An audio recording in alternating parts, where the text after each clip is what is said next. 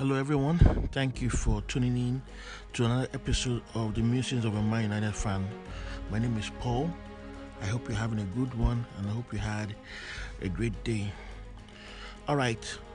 On today's episode, I would like to talk about the European Championship final that was concluded yesterday between Italy and England. Of course, Italy won the game on penalty shootout, and what I intend to do today is to review the game, analyze the game, and share my thoughts on what happened yesterday.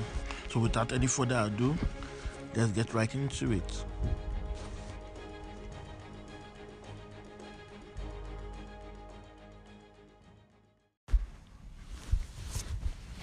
All right. So England lost the European Championship final to the Italians yesterday, and it was dramatic in many ways for the English, who started so well, having scored through our own Luke Shaw, our Man United left back, and they were cruising. England were cruising for the first 20-25 minutes. England were cruising. They scored early, they settled nerves, and they had an opportunity to build on that lead and possibly get a second goal or take control of the game. But they allowed the Italians to come into the game, or the Italians invariably or inevitably came into the game after the initial the Italians were shell-shocked, no doubt about that. They were stunned by the early response by the English and took a while to get going. The English did not consolidate on their lead, did not try to pressurize the Italians to see if they could get a second goal. They, as they often do, allowed the Italians or allowed the opposition to come back into the game. In this case, the Italians, they came back into the game. Verratti, Jorginho, Barella, they started running the midfield, and the Italians didn't really create a lot of chances the first half.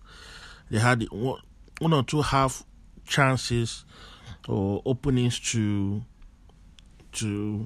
make an attempt on goal, but nothing was really threatening to Jordan Pickford. And of course, when the second half began, the pattern of the last 15 minutes of the first half continued into the second half. England failing to take control of the midfield. Southgate failing to make adjustments to the setup. It was as clear as day. Everyone who was watching the game knew that the Italians at some point were going to score a goal, unless the English were going to score against the run of play. We all knew what was coming. It was just a question of when, or if the Italians would take the opportunities or make their possession count. And eventually, they got their just rewards. In the 67th minute, Bonucci equalizing for Italy from a corner kick. And it was after the equalizer, Southgate decided to make a sub. It was clear that Southgate needed to do something to arrest the momentum the Italians had built up since the first half. Okay, that second half, the Italians had control of it. The English only were in charge for that entire 90 minutes, only for the first 20-25 minutes, or let's say the 30 minutes in the first half. They lost control of the trajectory, the direction of the game from the 30th minute.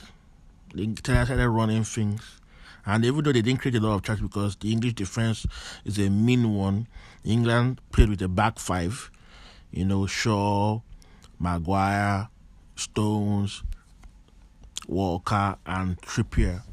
Okay, who worked very hard, were organized, were compact, didn't give the Italians a lot of space to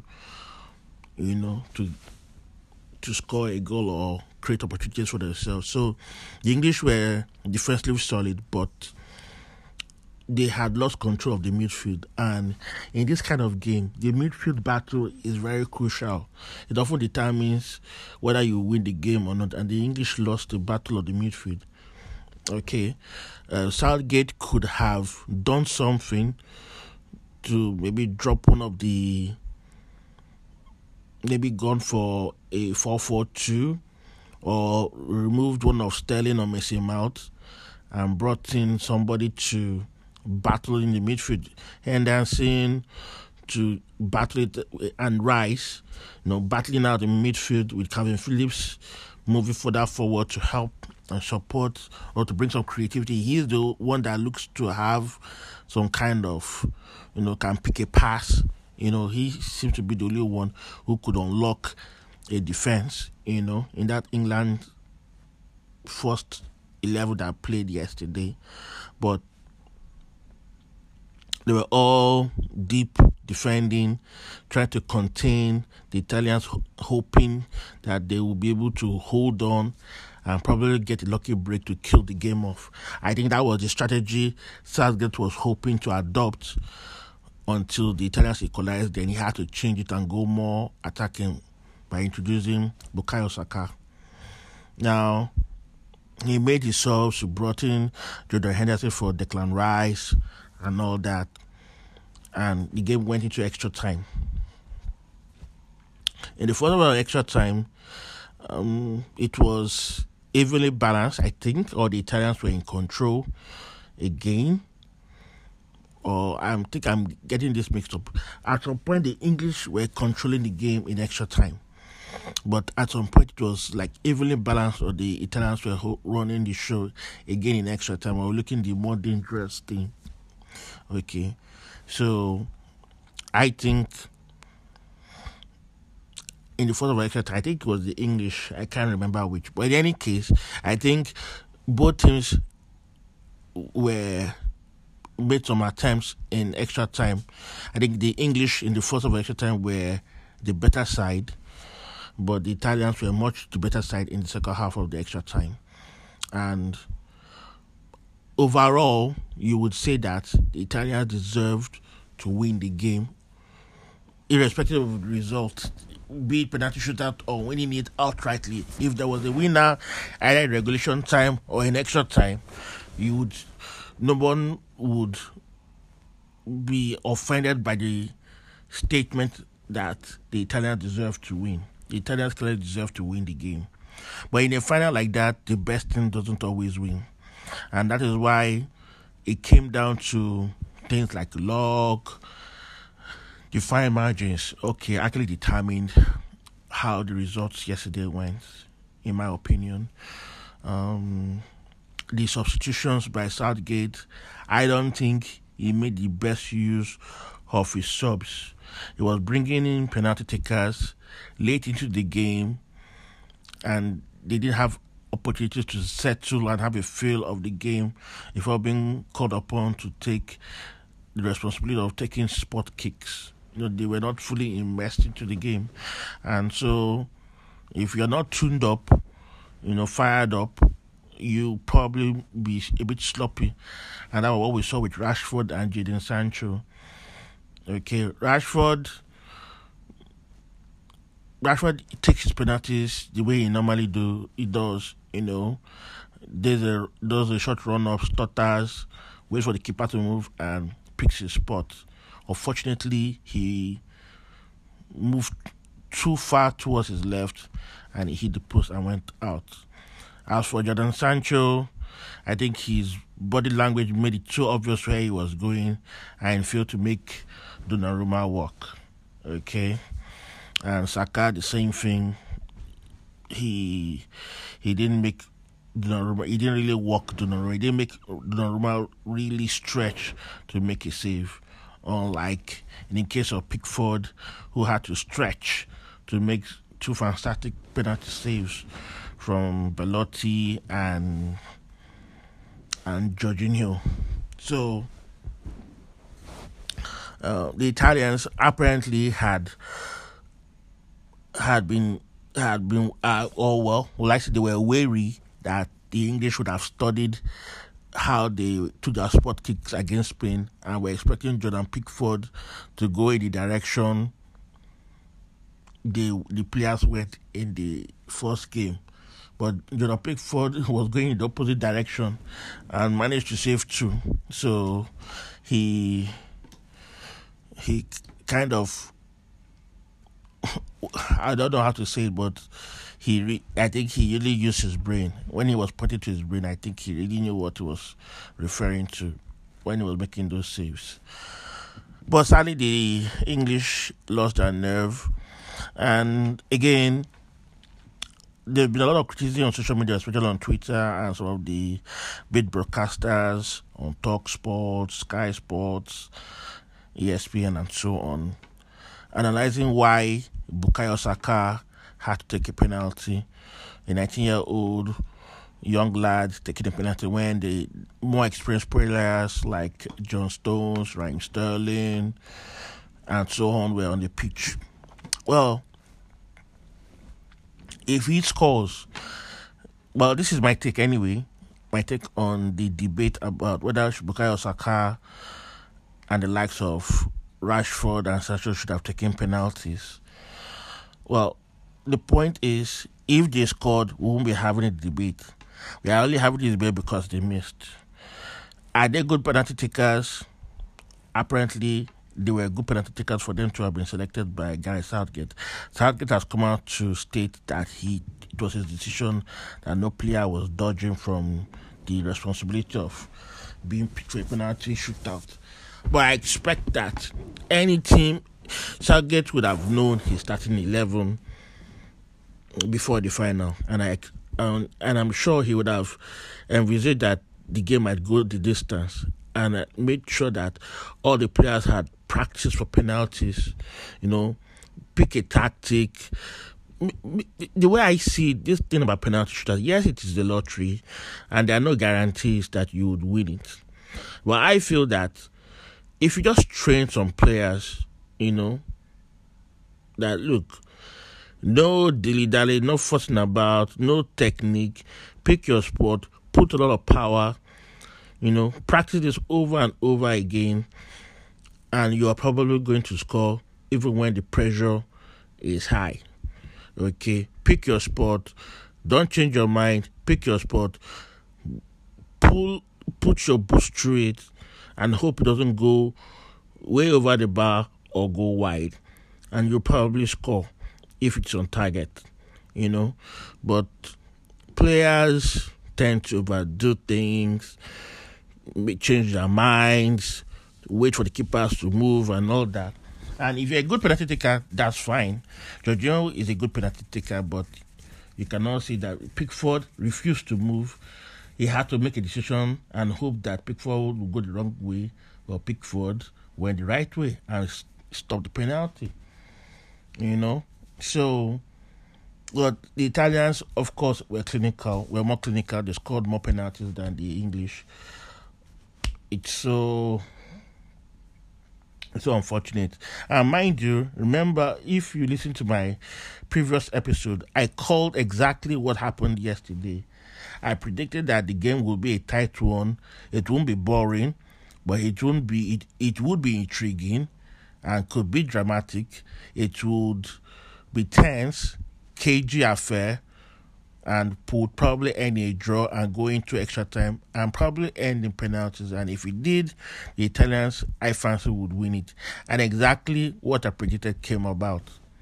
Okay, so I called it earlier in my previous podcast that this was what was going to happen, and that was what happened eventually. So it's unfortunate. Southgate should have tried to win the game in regulation time. He got an early goal. He should have bolstered his midfield when he saw that the Italians were running the show towards the end of the first half and in most of the second half. Before the game goal come, he should have done something about it. And that is the problem of having trusted in certain players in the final. Putting your trust in certain players and refusing to yank them off if they are not producing the goods or if the situation demands and you remain loyal to them. Raheem Sterling had an indifferent game. Many people said Harry Kane had a wonderful game. Apart from his goal involvement, I didn't see anything spectacular that he did. Harry Kane wasn't doing anything spectacular. Neither did Raheem Sterling, neither did Mason Mount. So effectively, the England front three were blunt. And of course, we know that they were starved of service. Yes, but they didn't do anything. The Italians needed a goal, and Mancini started changing things right from the 53rd minute. He didn't waste time. He removed all his favorites. He removed his front three. All of them eventually were yanked off. Insigne, Immobile, Chiesa. Chiesa, of course, was run into the ground, so he removed him towards the end of the second half because he was their main attacking threat. He was the main danger man. So Chiesa stayed long, but eventually he was yanked off. Insigne, the same thing. He chopped and changed, brought in Berardi, brought in, Cristante for Barella, and he changed things. He needed to change things, otherwise they would have struggled and England would have won the day. He needed to change things quickly and fast, and they all paid off. And that is the importance of having a strong squad of players and even a strong bench, so that you will not be scared to make substitutions because you know that the right quality or the quality or the standard of play will be maintained, the tempo will be maintained, the quality will be maintained. There won't be a drop-off. There will be just like a fresh idea, a fresh approach. Since the trusted plan A isn't working, then let's see if plan B can work. It couldn't get any worse than what was going to happen. And eventually it paid off for the Italians. And this is hoping that Manchester United coach Ole Gunnar Solskjaer will take a lesson. Ole has not learned his lessons from being the manager of this club. In the semi-final of the Europa League 2 seasons ago, he messed things up. He refused to make subs until it was too late. The same thing happened in the Europa League final this year. He refused to make substitutions at the right time. He was reluctant to make them and made them at the wrong time. At the end, he lost to Villarreal on penalty shootout. So, this is the thing, ladies and gentlemen. Southgate, he has got a lot right in this tournament. Many of his decisions have vindicated him, but he reacted yesterday rather than be proactive, and I believe that ultimately made him lose the game. If he had been more proactive to try and see if he could wrestle the midfield or at least disrupt the Italian momentum or flow, he probably would have gone home with the title, but it was not meant to be. But England, of course, have made progress. Two competitions, they've reached the last four, and they have a young squad, a better squad compared to the squad that went to Russia. So England have a lot to look up to. Right now they are hurting, and I'm sure they are starting to recover now from the disappointment. It might take a couple of days before they are over disappointment. I'm going to prepare for the Premier League season to resume next month. I understand it will resume August 14, and I can't wait to be making podcasts strictly or majorly on Manchester United and how the team performs game in, game out, week in, week out. So that is it, ladies and gentlemen. Thank you for listening. I appreciate you all. Keep on listening to the show. Listen to other episodes and always try and give me your support. I appreciate you all. Thank you so much for listening. Have a good one. Have a great day at work. Have a good time for the rest of the week. And whatever you're doing, studies and all that, I wish you all the best. Have a safe one. Bye-bye.